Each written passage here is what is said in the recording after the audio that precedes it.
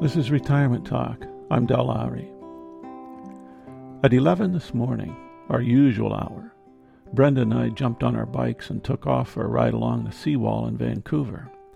We try to bike for an hour or two most days. We hesitated because of the cool weather and gathering clouds, but following our past experiences, decided to go anyway. When in doubt, go. That's our basic rule. It proved to be both good and bad. We came upon a solitary, elderly Asian woman, dressed in loose black clothing, practicing Tai Chi. We stopped. She was beautiful, framed against the blue water and large freighters waiting at anchor. Each movement was slow, measured, and flowing. She never stopped moving, and yet she seemed always on the edge of becoming fixed. Her flexibility and fluidity were inspirational.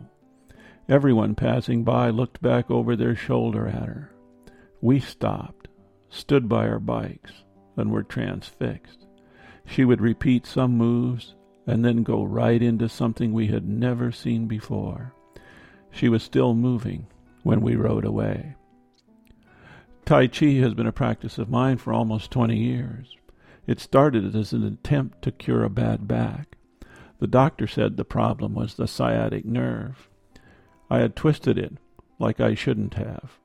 The pain was terrific. I remember not being able to put any weight on my left leg for a couple of days.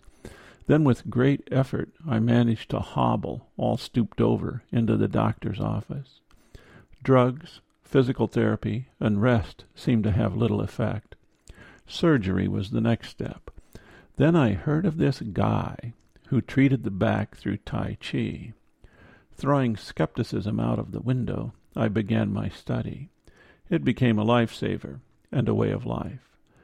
Just yesterday, a large picture jumped out at me in the Vancouver Sun newspaper. It was a large color picture in the center of the page of perhaps 100 people dressed in loose white clothing doing Tai Chi.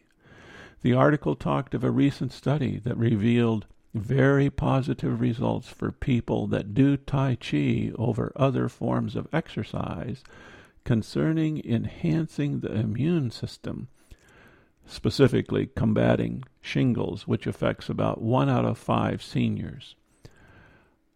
I have never had shingles, but I have heard nothing good about having them. I think most retired folks would like to avoid them if we can. I've read that millions of people do Tai Chi every morning all over China. I can understand why. When I took my first lesson, I swore that if it didn't really help me, that first day would be my last day. Now it must be well over 5,000 days since that first day. That's a long time. My first teacher took me through a few Tai Chi moves and exercise that have lasted all these many days. Now Brenda and I are taking lessons again. We meet our new instructor in a video rental store. Her husband owns the store. We didn't know that she had been a Tai Chi instructor in a Buddhist temple here in Vancouver. When Tai Chi was mentioned in passing one day, we got ourselves a volunteer teacher. We meet in a park, usually Sunday evenings. The article in the paper reinforced my thoughts concerning the health values of Tai Chi. Seems like I regularly read of various other health benefits. Seeing the woman doing Tai Chi this morning reminded me of the beauty of this ancient meditative practice.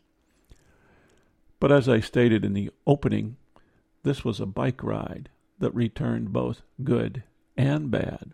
The bad part, I lost my wallet. Yes, and the day after I had been to the bank. A few $100, and of course, all of those cards that establish my identity as a person. Talk about a sinking feeling. And here I am, in an age of identity theft, and then I go and lose everything. Was it theft? Was it someone else's fault? No such luck. No, it was my doing, plain and clear. I did not zip the pocket after putting my wallet into it. I remember getting in a hurry to leave at the last moment and shoving the wallet into my bike shorts and heading for the door. I even recall thinking that I should secure the pocket, but didn't. Careless, reckless, stupid. They all fit.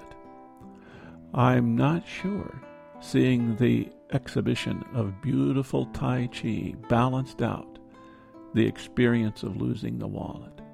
But several years have now passed, and regrets of losing the wallet are gone. But the memory of that elderly woman in black, moving ever so slowly along the water's edge, remains as if etched in stone.